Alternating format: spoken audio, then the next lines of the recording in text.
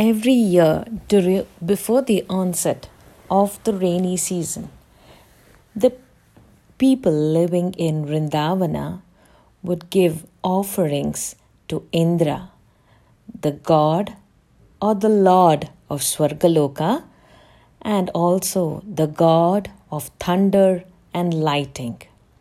If Indra was displeased, either there would be floods in Vrindavan or there would be drought, no rains at all.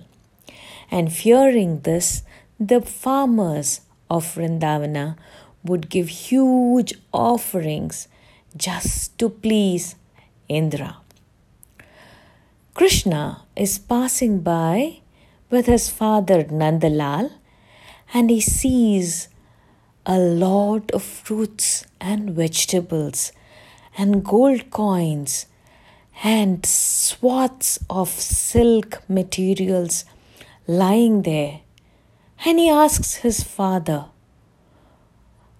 Appa, who is this that needs all these gifts to be bestowed on him? And so Nandalal replies, Oh, that is for Indra, the lord of the Swargaloka and the lord of thunder and lightning. But why do we have to give him all this? Isn't it his duty? Isn't it Indra's dharma to protect the farmers, to protect his citizens who live in the Bhuloka? Nandalal looks at his innocent young child and tells him, That might be so, but who is going to tell Indra that it is your dharma to bestow and bless us with enough water so that we can grow our rice and we can grow our crops? Now tell me, who is going to make Indra, who thinks too much of himself, understand this simple thing? But Krishna is also very angry. Why do we have to give Indra these gifts? He has to bestow the gifts that he has to us. And then he tells all the villages, This year we will not give any gifts to Indra. Let us see what he will do. So one villager comes up to Krishna and tells him, No, Krishna, we cannot do it. We are poor farmers. We grow our crops, we sell a part of it, and we run our day-to-day lives. We are too poor to fight with the gods, that too not somebody who is as angry and as short-tempered as Indra is. We will not do what you say. We will send the gifts to him. But Krishna was very convincing. He told all the villages, No, it is his dharma, it is Indra's dharma to bestow us with plentiful water. It is his blessing to us. He has to give it. And so, convincing all the villagers, they did not send the gifts to Indra. And there, Indra waits and waits and waits. How is that the people of Vrindavana, he thinks to himself, have not sent me any gifts at all this year?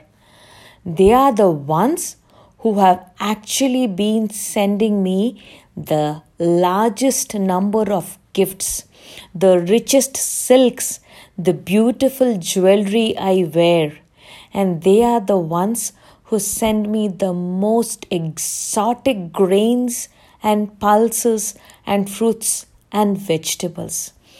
And this year, They have not sent even a single grain? How is it possible? Oh, how is it possible? And as he's thinking about the people of Vrindavan, Narada Muni comes up and looks at Indra and tells him, "What happened, O mighty Lord of the Swargaloka? Why are you in such a fury, irritated mood?"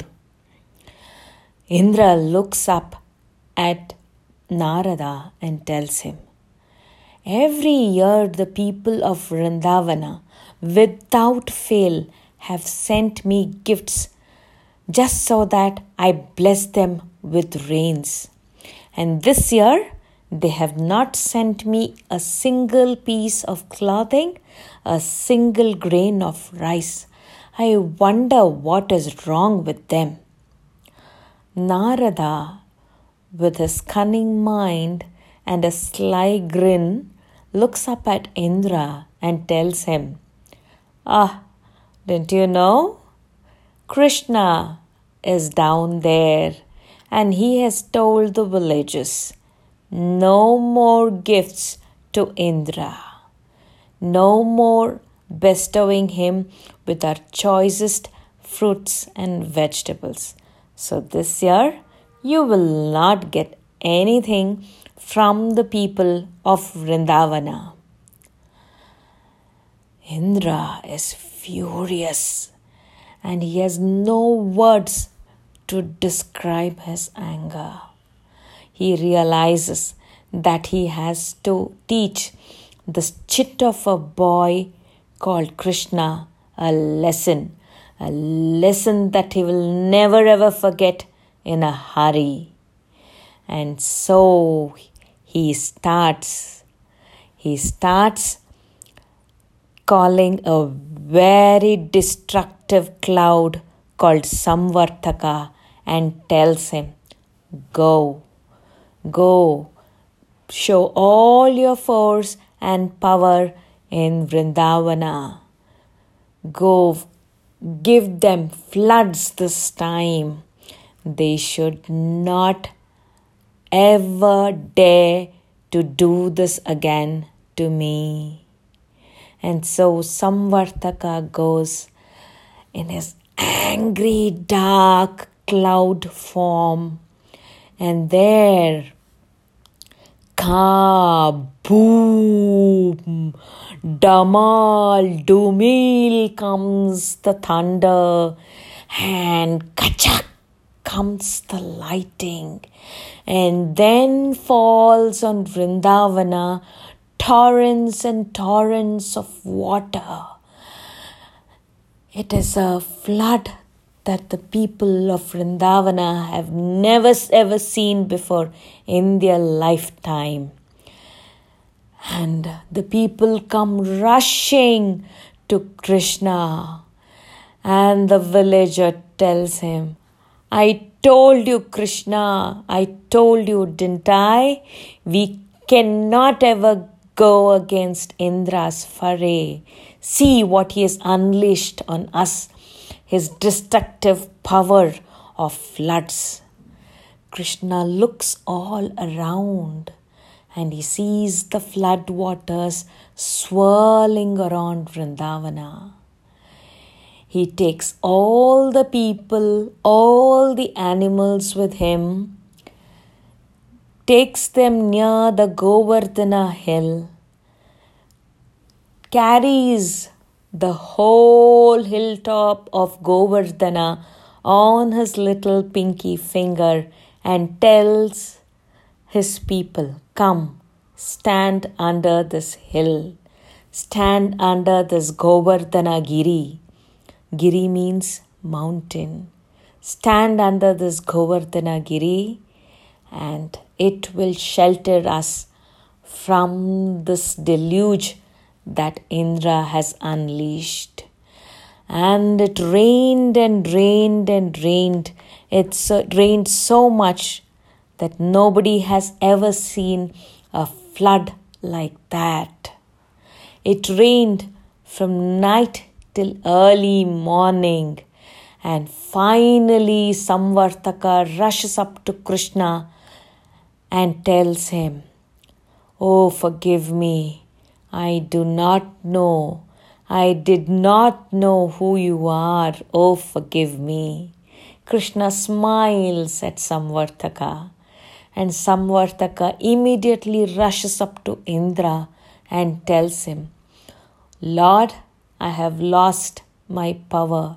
There is no more raindrops left in me. I give up." And this Krishna is no ordinary human being. This worries Indra, and he goes down to see who is this Krishna. And there he finds him carrying the whole Govardhana Giri on his little pinky finger, protecting the people of Vrindavana under it. And that is when Indra realizes who Krishna is. And he tells him, "Sorry, Krishna, I did not know it was you." Krishna smiles at Indra and tells him, "It is your dharma, it is your duty that you give us rains every year. It is us who have to take care of the people. So bestow all the gifts that you have been blessed with to us." And from that day onwards, people have stopped giving gifts to Indra, but he, of course, blesses us with the rains that he has. Govardhana is also the short form of Govardhana, that is Go means cows and Vardhana means nourishment. The other word or the other meaning of Govardhana is Go is our senses and Vardhana means increase. So let us increase all the goodness that we have in us.